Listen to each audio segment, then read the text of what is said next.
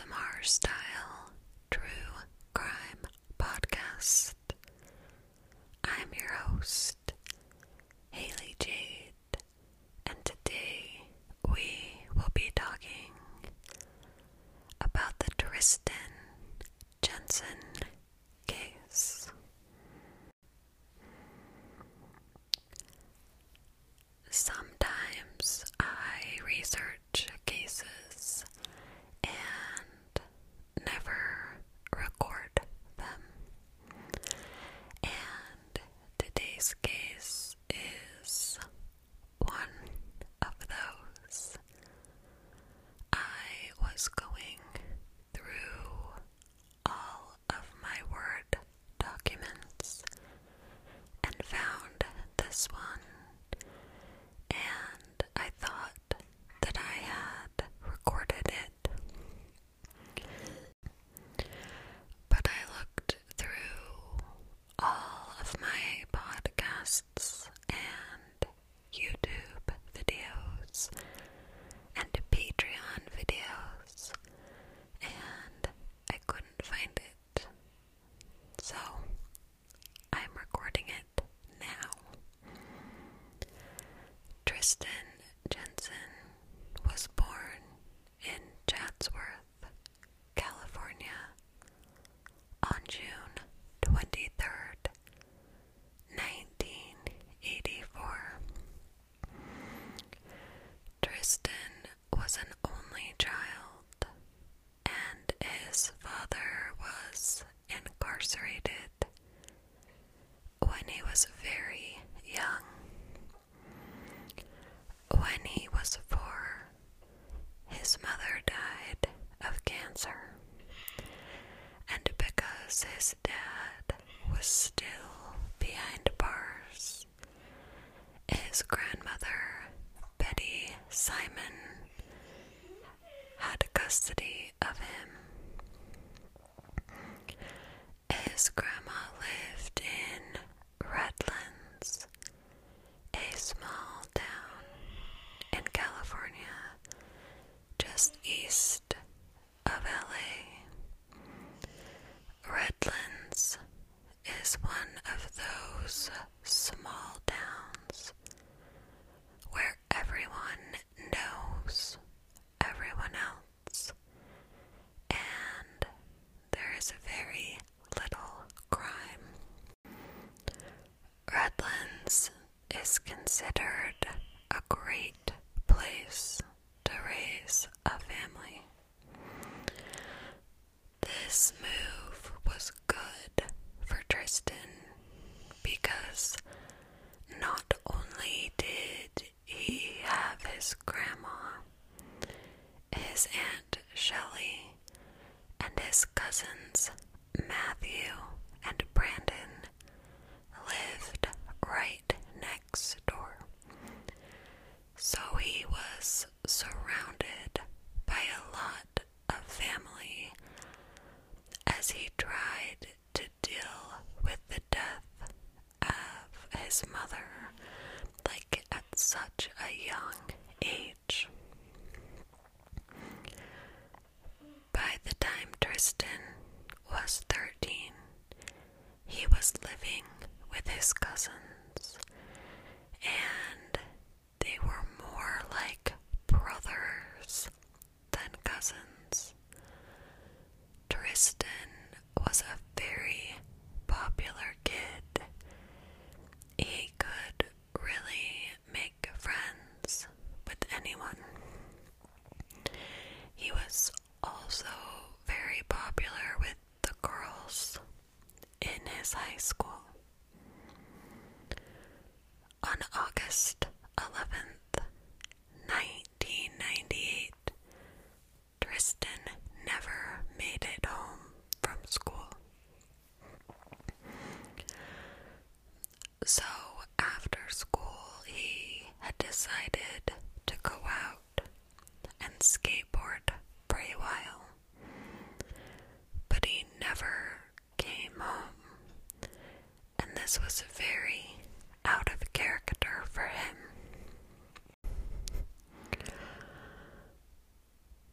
When he had next morning, an official missing persons report was filed. Before Tristan had left to go skateboarding, he had gotten into an argument with his grandma about his chores. So, it was believed that he could have run away. Police organized a search, but they couldn't find any trace of Tristan. No clues as to where he might have gone. His case went cold very quickly, and for 7 grueling weeks, his family had no answers. The city started receiving reports of sewage problems, and some workers were sent out to the corner of Hibiscus Drive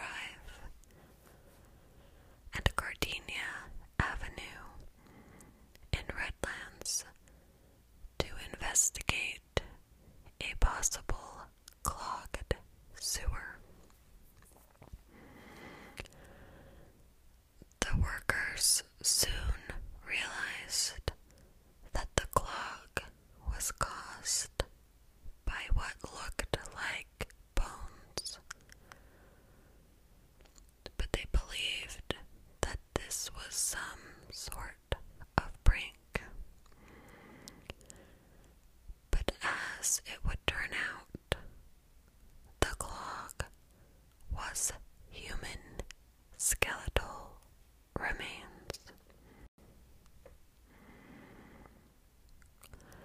It was discovered that the remains had been dumped into the sewage system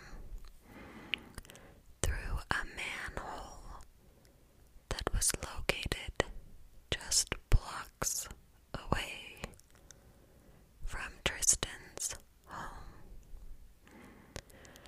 When authorities realized how close the manhole was from Tristan's house, they put 2 and 2 together and realized the remains very likely belonged to Tristan. Police went to Tristan's home and asked if there was anything that belonged to Tristan that may have his DNA on it, so they would have something to compare with the DNA of the remains. Tristan's grandmother gave investigators one of Tristan's baby teeth that she had kept. This was taken to the crime lab to be compared against the DNA of their John Doe, and it turned out to be a match. An autopsy was done on Tristan, but because his remains were so badly decomposed, the cause of death could not be determined.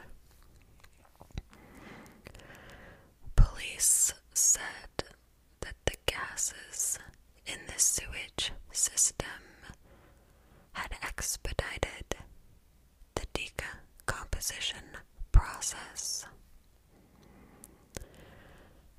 So, police began their investigation where Tristan's remains had been discovered. They canvassed the neighborhood where the manhole was located, and this neighborhood was actually like a little cul-de-sac. It wasn't long before police had a potential person of interest, and it was a 15-year-old boy named John Proctor Remsen, who everyone called JP. He came up on police radar when he repeatedly visited the crime scene while it was being processed. So this would be suspicious in and of itself. But he also went out of the way to tell police that he had witnessed two men pull something out of a van and dump it into the sewer on the day that Tristan went missing. But police really didn't believe JP's story that two men pulled up in broad daylight and dumped a body in a residential neighborhood. So they began to look into JP. Detectives found out that JP and Tristan went to the same school. The two weren't really good friends, but I guess they had hung out once or twice. JP was a big kid, and he was actually known around the school as being a big bully. And JP also had some alarming interests. He was obsessed with knives and explosives. He was a loner. In fact, he was almost always alone and had a history of torturing and killing animals. After finding out this information, police decided to bring JP in for questioning. And he then proceeded to tell police multiple versions of what had happened to Tristan. In his first version, he said that Tristan had wanted to buy a knife from him, and when he was leaving, he tripped on the stairs and landed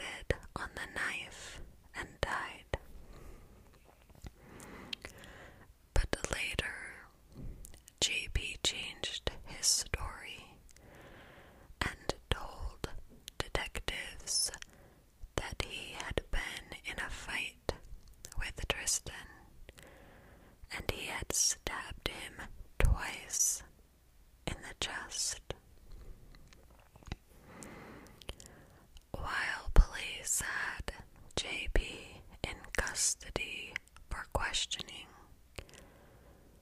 a search warrant was executed on his home. Police found bloodstains in the home and multiple types of explosives. When the explosives were discovered, police had to stop the search and evacuate the entire neighborhood. The bomb squad was called in because no one really knew how stable these explosives were. And if you are wondering how a 15-year-old got his hands on all of these knives and explosives, so his parents encouraged these hobbies, if you can call them that. So this wasn't something that he was hiding from them. They were providing them for him. So the bomb squad came in and had to detonate all of the explosives. It was reported that people who lived miles away could feel the effects of these bombs as the bomb squad was detonating them. It wasn't until law enforcement had the go-ahead that the home was safe that they finally re-entered. While they finished processing the scene, police found a large amount of blood in the garage of the home. It would be this blood that would help police determine that this was where Tristan Jensen had been killed. When confronted with all of the evidence against him, JP would tell police a third version of what had happened to Tristan. According to him, Tristan called him a name, so he stabbed him in the stomach. Then he pulled the knife out and stabbed him a second time in the stomach. But this time, the knife went through Tristan's back. According to him, Tristan died quickly, and JP carried his body to the backyard and hid it in some trees. He kept it there for several hours before he dropped it down into the sewer. This story seemed to be the most likely, given the evidence police had found in JP's garage. So after JP got rid of the body, his mom came home and she saw that the garage was covered in blood. When she questioned him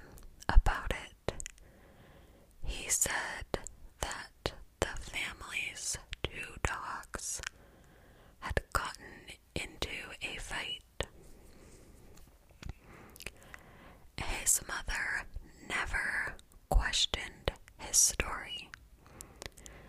Even the next morning, when police were in the area searching for a missing boy, she never questioned him or contacted police.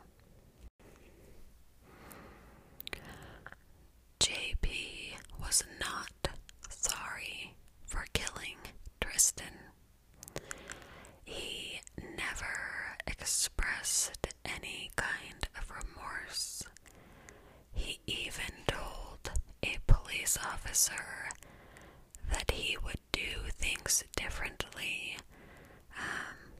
but he never said that he wished he hadn't killed him. What he told this police officer was that if he were to do it again, he would cut off the victim's head with a saw, remove the teeth and grind them to dust, and then get rid of the body. Police did find a hacksaw at JP's house, and the blades did have blood on them, but it would turn out to be animal blood, although this doesn't really make it any better that he was torturing and killing animals. While the saw only had animal blood on it, police do believe that JP tried to dismember Tristan's body before he got rid of it. Initially, the prosecutors wanted to try JP as an adult, but his case was tried in juvenile court, and JP showed no emotion during the proceedings. During his trial, he just sat there like stone cold. It was pointed out that he had a history of torturing and killing animals, and it is believed that the murder of Tristan Jensen was premeditated. They believed that JP was very jealous of Tristan because he was popular and the girls in school really liked him. JP was also likely seeking revenge against Tristan because earlier in the year, JP had brought alcohol to school, and Tristan had told on him. I guess JP also liked the girl that Tristan was dating, and because Tristan was so popular, JP felt like getting rid of Tristan would make it so that this girl would choose him. They had an expert who stated that JP would have likely continued down this road, becoming a serial killer because he had the McDonald triad, but luckily he was caught after his first human murder.